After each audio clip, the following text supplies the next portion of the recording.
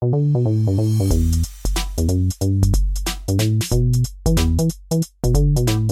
business is an asset that can support a thriving life. I believe this, and I am committed to making this a reality for every entrepreneur and business owner who listens to this podcast. The Women Thriving in Business podcast was created with you in mind. Whether you are thinking about entrepreneurship or you're a business veteran, this podcast has inspiration, information, and advice you can use to thrive in business. Women Thriving in Business features candid, unscripted conversations with entrepreneurs, business experts, authors, and academics who will contribute to your business success. I seek out and talk with business leaders who have built, grown, and thrived in business. My name is Nikki Rogers, transformation coach, author, and the host of Women Thriving in Business podcast. I work with women entrepreneurs to develop the mindset, strategies, and connections necessary to thrive in business. Join me and your fellow thrivers each week on this journey of discovery and success.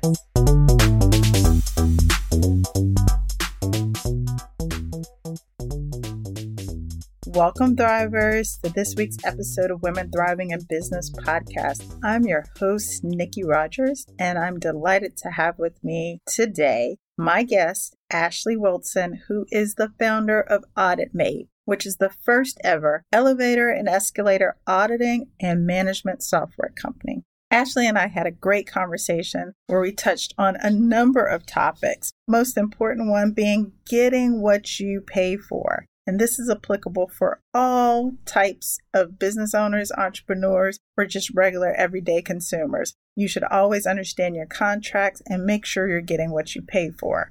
We also talked about the importance of empathy in building a great company and why self-acceptance is so key for entrepreneurs as you go about building your businesses and living your life. So here's a bit about Ashley. Ashley Wilson is a San Francisco-based entrepreneur who was raised by a used car salesman and an elevator guy. By the age of 20, Ashley had opened and sold multiple small businesses. And with AuditMate, she has combined her elevator industry knowledge and entrepreneurial spirit to create a company that focuses on bringing transparency and efficiency to the elevator industry through knowledge sharing, technology, and contracts management. I hope you will enjoy this conversation as much as I did. Let's go. Welcome, Thrivers, to this week's episode of Women Thriving in Business podcast. My guest today is Ashley Wilson, who is the founder of AuditMate, the first ever elevator and escalator auditing firm. So welcome, Ashley. So glad to have you here today. Thank you for having me, Nikki. Great. So let's just get right into it. So Ashley, tell us all about AuditMate and then also what got you started on your entrepreneurial journey. Yeah, thank you. So as you said, AuditMate is the first ever elevator and escalator auditing and management software and firm.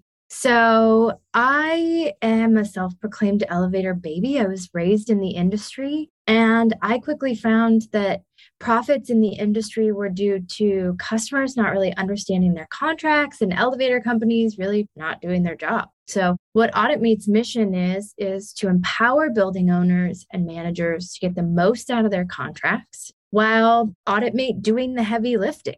So we're focused on customers getting everything that they pay for when it comes to maintenance and staying in compliance, whereas we also do all of the vendor communication and repair upgrades and things of that nature. So really the whole point is for clients to be able to get the most of what they're paying for while doing the least, like letting the experts handle it. And to the second part of the question, the entrepreneurial journey, I think that started far before AuditMate ever started. I started my first business at 18, I think, was a cleaning business and a coffee stand. But specifically to AuditMate was I wanted to change the industry and I wanted to help people. And it seemed the only way to really do that was to not work for elevator companies.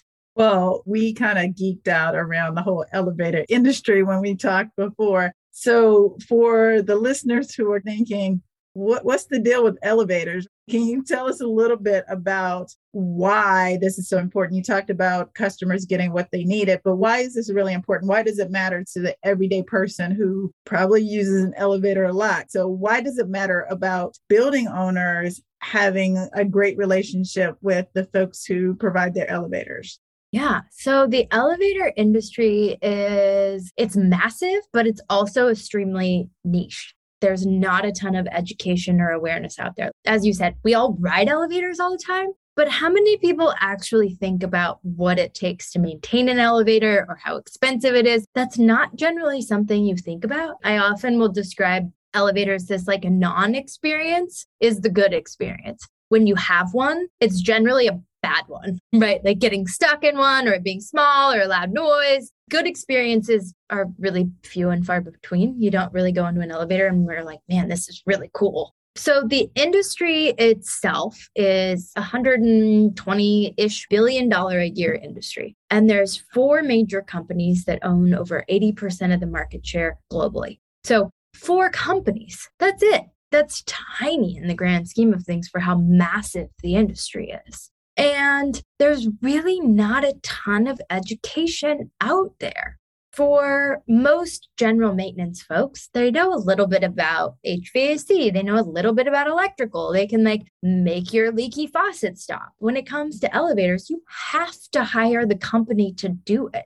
And I think because of that, building owners and managers are just like, oh, we hire them. They do it. You just pick up the phone. Well, with that, we don't know what we're supposed to be getting, and we don't know what the right amount of that is. So it isn't until you get a big, massive bill or a repair or the elevator stops working that you're like, oh, wait, I probably should have done something on the front end, or they should have done something on the front end. But there's really little facts around that. So for building owners, it's important because what you pay on at the times that it doesn't seem to matter, when the elevator is just running, really plays into how long the elevator lasts and the safety of the elevator and the owner's risk and liability when it comes to staying in compliance or the testing being up to date. Most building owners and managers just solely rely on their elevator company to take care of all of that for them. In most cases, they do. But if something's not covered under your service contract that really easily could be covered under your service contract, you end up paying 4 times the amount when it could just be included in your monthly bill. So thank you for sharing that. As you mentioned, it's a very small industry in regards to the number of vendors that are available out there, right? So you're really helping the building owner understand what's in their contract, get what they need, and also get what they pay for in regards to the amount of maintenance, whether it be the type of parts, whether it be a replacement, all those types of things. And so can you talk to us a little bit about the current or the past level of transparency in those transactions, and then how your business is really shedding light on all those details that every business owner should be aware of, whether they're dealing with a contract about an elevator or they're dealing with a contract in some other realm. So can you just talk to us about the light that you're bringing into this area? Yeah, absolutely. And you bring up a good point, which maybe we'll put a pin in for later, but just the accessibility of understanding contracts and the fact of just on a general sense of what my business does and the need that I really fill. Yes, it happens to be about elevators, but really what I'm doing is I found an area of the market that was untapped simply because a light wasn't shined on it. And so what we do specifically is elevator companies didn't have to be transparent in how much maintenance they were doing because nobody ever asked. Nobody ever knew to ask. And my stepdad always tells this. He was in the industry for 40 years, and I've heard him tell the story a million times that elevator contracts have periodic frequency, which basically means we can come whenever we want to. We will periodically maintain your equipment. Periodic to whom? Periodic according to what? So before, there was a big elevator strike in the early 90s. Before that, elevator contracts were maintained monthly on these periodic contracts. Now, the elevator companies lost massive amounts of money in the strike, and the elevator companies, because there's only 4, when one shifts, they all shift, and they dropped that frequency down from monthly to quarterly. And then it was sort of a wait and see. And guess what? Nobody noticed. Clients didn't notice. And since then, we've seen this continual decrease in maintenance where one of the major elevator companies only does one maintenance visit a year on this same contract, periodic maintenance. Whether that's scientifically proven that that's all the maintenance it needs or not, the contract didn't change. The customer's expectation didn't change. So customers often think that they get maintenance at the frequency in which they pay the bill, but you can change your payment frequency at any point. So customers will be like, no, I get quarterly maintenance. And I'm like, no, you just pay the bill quarterly. You actually not required to get quarterly maintenance. Your contract doesn't require the vendor to do anything. The contract says the vendor will come in regular hours, regular time. Again, regular to whom? My regular hours, the elevator company's regular hours, the mechanics' work hours, the union hours. Because that term is so squishy, as our general counsel likes to use, you can't really nail it down to something concrete. So what AuditMate does is we make it really cut and dry based on the customer's needs and or budget or both. So how much maintenance they're supposed to get, how long the vendor can take to respond, what parts are covered or not covered. In the event of a dispute, what protocol do you have to go through? What are the terms of cancellation? All of these parts of the contract that used to be sort of vendor loopholes, as I would like to call them, become really, really, really specific in an AuditMate contract. Then we built a software that monitors each of those things. So the maintenance on a certain frequency, the testing on a certain frequency. If there's a breakdown, we track how long it takes the vendor to get on site, how long they're on site, if it should be billed, if it shouldn't be billed. And then all of that's tracked using software. A human could do it, but guess what? A property manager's job is not full-time to manage the elevator vendor. That's one of their vendors. That's one of their jobs. But elevator companies charge $500 an hour. So one mistake could tank if we're talking about a church or a nonprofit, or one service call could ruin the entire budget for the year. So we require the vendor to provide data in a certain way, which has never been required of an elevator company before. And then we track every legal term has a data point that we track using technology to highlight exactly what the client should be getting and then not paying any more than they should. I love that. As you were just describing that, I'm like, this is really applicable to life, right? Yeah, absolutely. Which is sort of where I was like, the pin, it really could be insert any word except for elevator in what we're doing. This is really mind blowing. Another thing that we talked about before is just for those folks who are saying, oh, well, it's okay. Elevators are inspected every year and they're safe, right? And I'm one of those people who actually looks for the inspection certificate, but lately a lot of them are saying, see the office for the certificate. Yeah. But you shared a startling statistic about the number of uninspected elevators. So can you please share that with the listeners? Yeah. So depending on the state, many states are severely delinquent in their elevator inspections. And California is a prime example of that. Is often the elevator inspectors are past due. And because of the bureaucracy, for lack of better terms, of how elevator companies can submit their testing, elevator companies will often not do the safety testing until the elevator inspection has been completed. So then the owner, not only is their certificate past due, their safety testing hasn't been done. Now, this isn't the same in every state. Some states are super diligent, like Washington's super diligent about their inspections. But those little certificates, if that's past due, the owner is the only one who's liable, even though, guess what? They can't do their own inspection. They can't do their own testing, but they are required to ensure that it's done, which, again, kind of mind-blowing. Wow. That's amazing and also a little scary for a building owner, right? And again, pressing on from a safety perspective, what is the average age of elevators in this country right now? I know we have a lot of new construction and new buildings, but on average, what's the age of the typical elevator that's in a building that you would go into? Yeah, so your age is around 30 years right now, based on the computers, but the age doesn't really play into the safety. And I'm often the one calming my friends down about elevator fear. So just to give someone a little bit of solace, Elevators are the safest form of transportation, and you cannot free fall in an elevator. In fact, you can drop a few inches, which will feel terrifying, but you're not going to all the way fall to the bottom. And in fact, the only elevator that's ever free fallen in history was in the Empire State Building. A World War II plane flew through the ropes of the elevator, and there was a woman on board, but the ropes fell faster than the elevator. So they went down at the bottom and they coiled up and made a cushion at the bottom of the shaft, and it actually absorbed the fall, and she lived. Wow. So movies would have you think that elevators are falling all over the place. But Yeah. But you're safe in elevators. It's actually escalators that try to kill you. So like lift your skirts, don't wear Crocs. If you're wearing Crocs, take the elevator, not the escalator. But yeah, elevators are very safe. So it's funny about the escalators. I was just reading this article about the little brushes on the side of the escalator, and the writer was making the point that it's supposed to deter people, but because of the brushes, it actually attracts people to put their feet there or something like that. Oh my gosh. Yeah. The whole point of them is to not put your feet there. Yes. Yes, you're right. It was this whole treatise on the little brush. It's like when someone's like, don't look, and the first thing you do is look. Yeah. Exactly.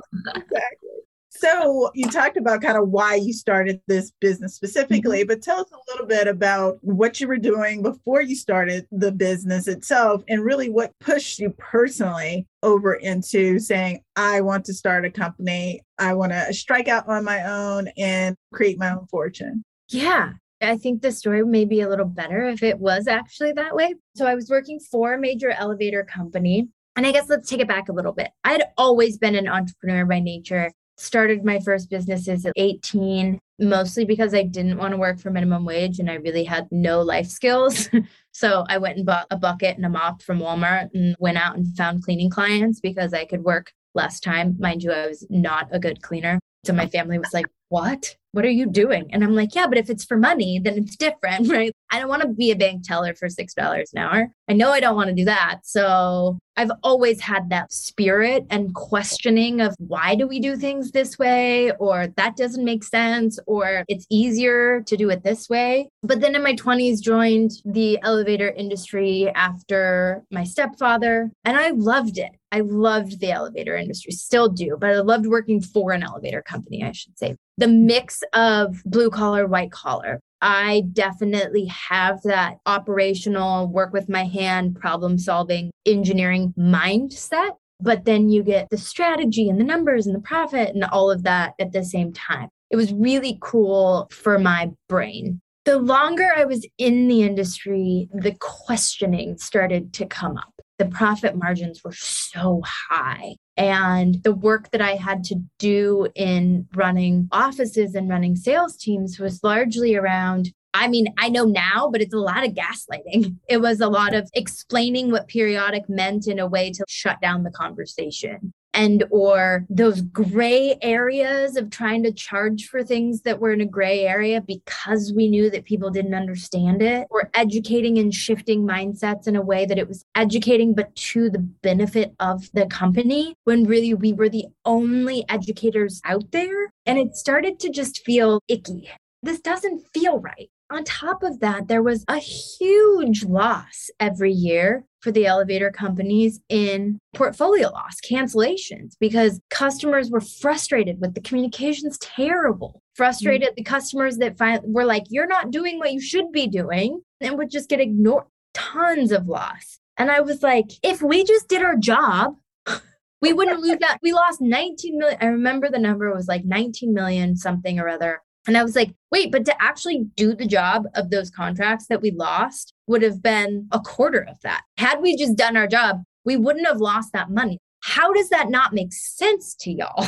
If we're just honest, then our customers will be happier, our employees will be happier, and we'll make more money. We're spending a lot of time to rip people off. Does nobody see this? I was just flabbergasted about it. The straw that broke the camel's back ultimately was I did this global research project and about portfolio protection. I was a problem child, as you might imagine. And they were like, oh, Ashley, we have this big global research project on portfolio protection. And we know you've been doing all of this work around this already on your own. Lead this project. And so we put together this way to score clients to enhance the experience, to make them feel supported and understood. Like, how do we insert customer touches that make them feel that we empathize with them, that we understand what they're going through? It's like these really simple things that makes a customer feel heard and supported. Empathy. And I presented it to all the CEOs in North and South America. And I will never forget that one person looked at me and said, empathy could be a great competitive advantage. And I was like, nope, I'm done. I'm done. I'm done. We don't use empathy because we can profit off of it. Empathy is there because it is the right thing to do, because it is our core, because it is our values. It is something that is embedded in the lifeblood. Does it make more profit? Sure, but that's not a tool for that. It's because it's a part of who we are, that doing the right thing can be profitable and is profitable if that's your mission and you never waver from that. I just left, right? And it wasn't like, oh, I'm going to go start my own company and do it the right way. I basically was like, bye. Yeah, like, I'm done. I cannot do this anymore. And so I did nothing for like 9 months. And then it came later. I had severe burnout. I had a lot of healing to do, a lot of self-parenting and nurturing and things that just really needed to heal before I was ready to go out and try again. Because, I mean, as women in business know, you get the shit kicked out of you all the time. So it's hard to start from an empty cup. Yeah. Thank you for sharing that, Ashley, because I think a lot of people, specifically women, I think a lot of them feel like they have to have something to go to before they leave. Yeah. Yeah. That you were like, enough. Yeah. I can't take this anymore. I choose me. Yeah. Left. Kind of without a plan, right? No plan.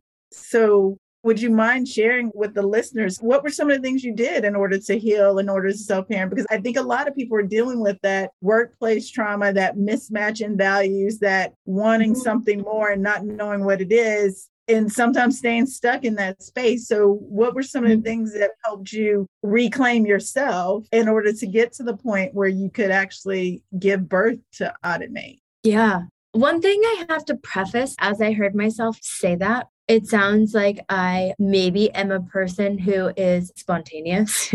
And up until this point in my life, I was very much not. And so I want that to be, my life was like in a spreadsheet. My goals, everything was very, very, very, very calculated up until that point. And I think that's an important piece to add, that me leaving without a plan was my radical. That was pushing myself out of all comfort zones and choosing myself. That was earth shattering for me. And I think it needed to, right? That part of me, not to be morbid, but it needed to die, right? One of my favorite quotes I've seen this year is like, I've been to many funerals, all of which were mine. So letting these parts of ourselves that we hold on to, that it's like, I am this. Sometimes we need to let those go and then mourn them in order to like get through to the next. So a lot of that 9 months was mourning. I didn't know who I was without accolades. I didn't know who I was without the degrees, without the resume, without this, that, and the other. Who is Ashley without all that crap?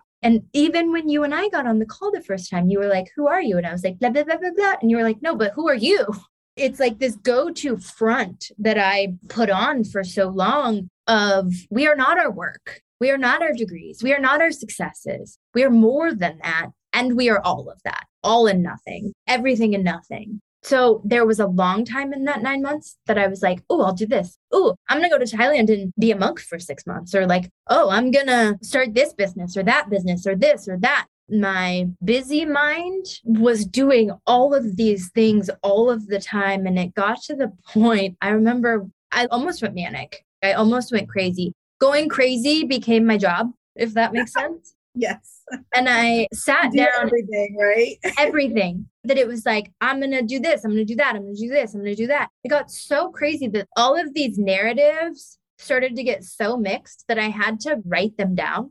And I wrote down all of the different paths that I could go or things that I could do. And it wasn't until I did that I was able to release the shoulds. I should be doing. I'm only worthy if. I had to release all of that and get down to the core of my being to understand. At the end of the day, I want to help people. And at the end of the day, I want to empower people. And at the end of the day, I want to run a company. And I didn't really care what, but I knew that I could help people. I know that my approach and just being me can be jarring to people. Being queer, being heavily tattooed, being small, being young, being a woman, walking into, I have t-shirts with sayings on them that'll be jarring, that I'll wear under a suit in a room full of all white men with one hair, half of my head orange and one half of my hair red. And I'm like, you're like, I'm here and listen to me, right?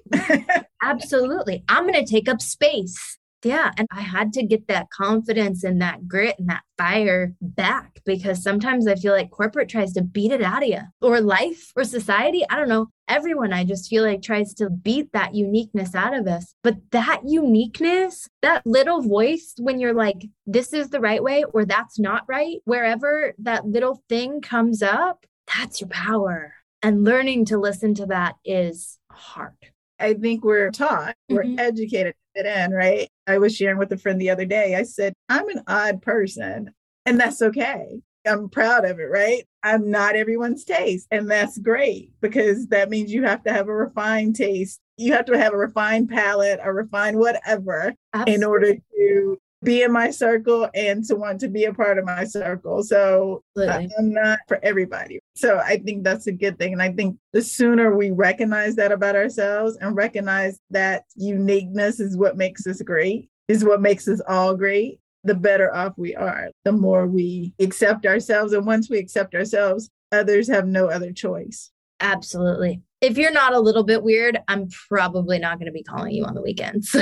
And also I think that there's something to be said of, if I was liked by everyone, I probably wouldn't like myself. I know I couldn't be authentic and be liked by everyone.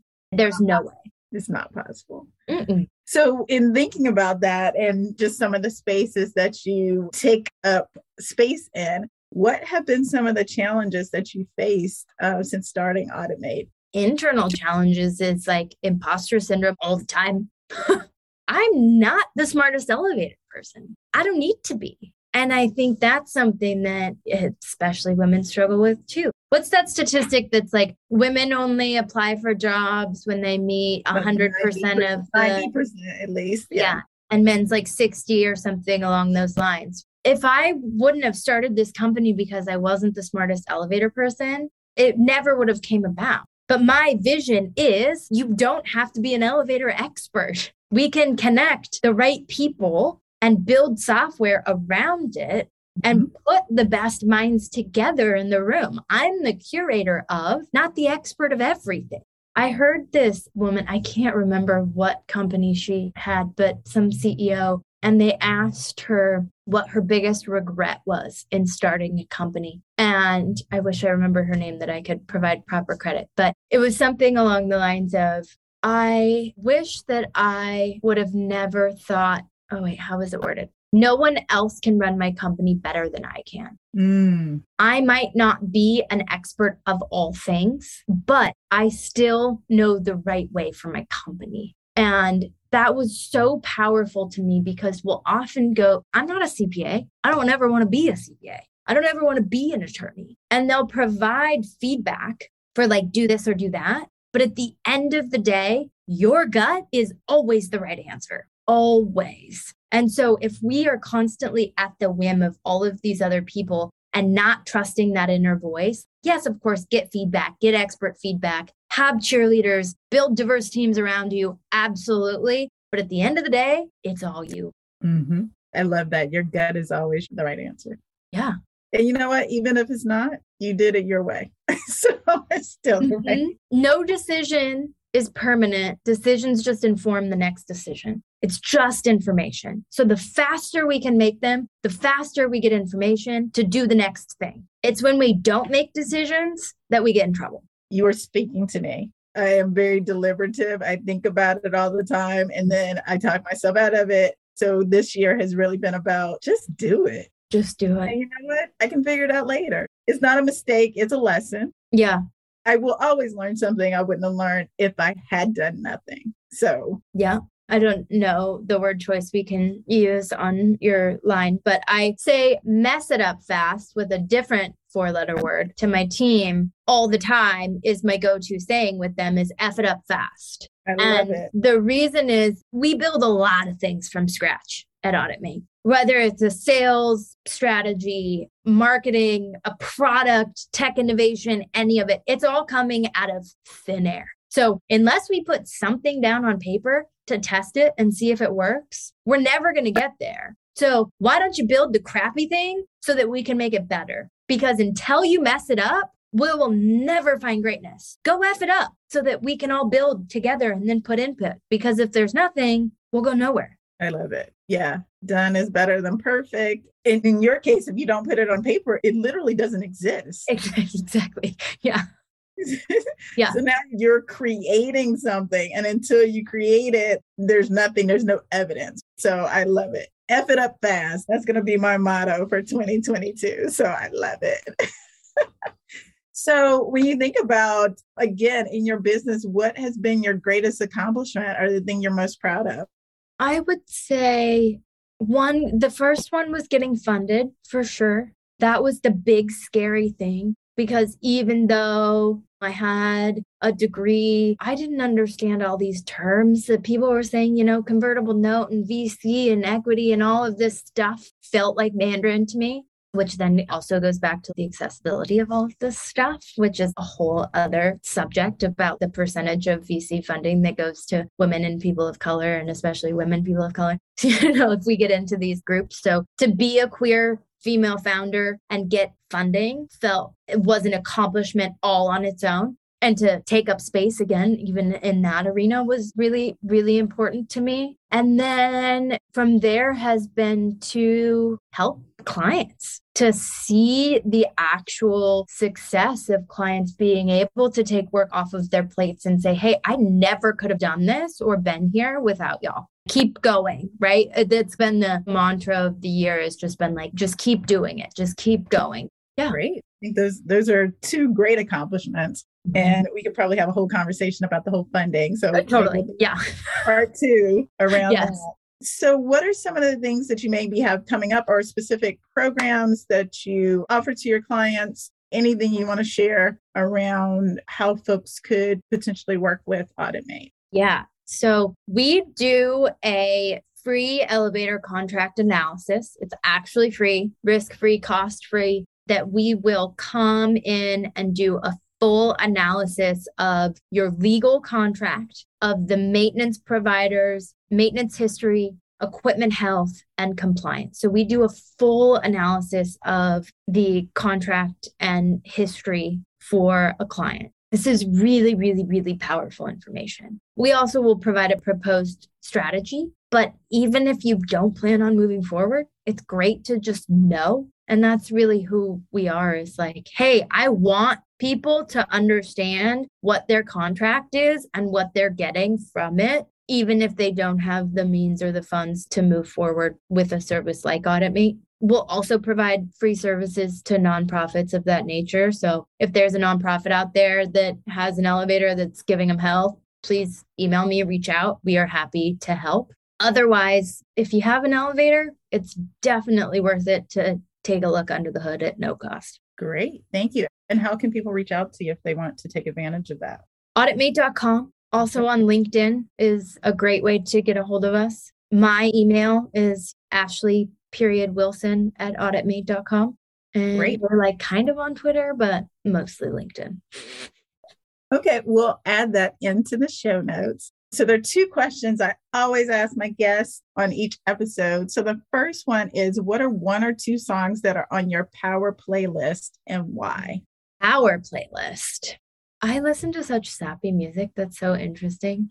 Power playlist. I would probably say some sort of Beyonce something to get the vibe up. Absolutely. And some Stevie Nicks. Two badass women. I love it. And what is one book that has helped you thrive in business or that you would recommend to others that has really helped move your business forward? Dare to Lead, Brené Brown. Great. All Brené Brown for sure, but definitely Dare to Lead. And any insights in particular that came out of that book that you want to share? Yeah. So Brené Brown is just like a powerhouse in vulnerability, which just is mind blowing. I learned about emotions from her, and definitely not until my 20s did I even know how to articulate or understand my own emotions. But then to take all of that framework and apply it to business and to learn, I need the touchy-feely, but I also need the science for something to truly resonate with me and come into my cores. What does it feel like? But also, what's the biology or psychology behind it? And she does a really great job through storytelling, providing it's normal to feel like this. It's normal for the visceral reaction to come up this way. It's normal to have unconscious bias. All of this is normal and human. And then here's what we do, or you can do to get better on your awareness, to interact better with people, to have better teams. I'm a huge fan of we need safe spaces. Yes, of course. We also need brave spaces, which to me resonates so hard because it is extremely brave to be vulnerable. Giving and receiving feedback is extremely vulnerable and brave. And being able to receive those things and then also have the awareness to say, is this mine? Do I need to apply this? But how can we receive it in a way that the other person feels heard and validated? But then also, if it's not yours, throw it out. But that doesn't mean you have to make the other person feel bad about providing that feedback, because there's a reason that they feel that way. And it might be all theirs. It might be 100% projection, but completely disregarding them does nothing for the relationship. Right. I think a lot of times people want to be right and not be in relationship. So the ego and the being right is more important than the relationship. I think what her books teach us is that there is a way to stand in your beliefs, stand in your power, and also let other people have their dignity. And you don't have to agree with them, but we can all have our dignity. Totally. Absolutely. Something that keeps coming up for me is everyone's truth is true. And I had a long debate recently with someone in regard to folks with very differing political and or life moral values than we have. And what's the path forward? And I'm like, everyone's truth is true, even to us, if those things are extremely hateful and are extremely hateful, it's still true. And so telling people you're this or you're that, or you're this or you're that, we're not going to get to harmony that way. That only creates more division. So how do we find the compassion and seek first to understand and then to be understood? Both parties want to, you got to prime the wheels on that a little bit. Right. And recognize that you might not get to agreement. And then you might not be in a relationship. You might not be, as much as people want to be right over relationships, sometimes people want to maintain relationships despite. Totally. And sometimes you just have to say, this no longer works for either of us. Absolutely. Constant friction. We can just agree and walk away. Agree to disagree. You can fire clients. Yeah, totally. And I think that's hard in business. We don't have to remain in relation with people, even professionally. And that's not wrong or bad. Even if it's your first and only client, if it screws with your mental health or your values or morals, choose you. Yes. That could be a whole other podcast episode. Totally. So it sounds like we need to have a part 2. I'm down. Let's do it. Well, Ashley, it has been so great talking with you today. And I just look forward to seeing all the great things that you're going to do going forward. Thanks so much. And likewise. All right. Take care. Bye. Thank you for listening to this week's episode of Women Thriving in Business podcast. If you like this episode, share it with a friend. You can also share your feedback, your insights, your thoughts with us on social media via Instagram, Facebook, or LinkedIn. We'd love to hear from you. Be sure to like, review, and subscribe either on Apple Podcasts, Stitcher, or Spotify so you never miss an episode. Until next week, keep thriving.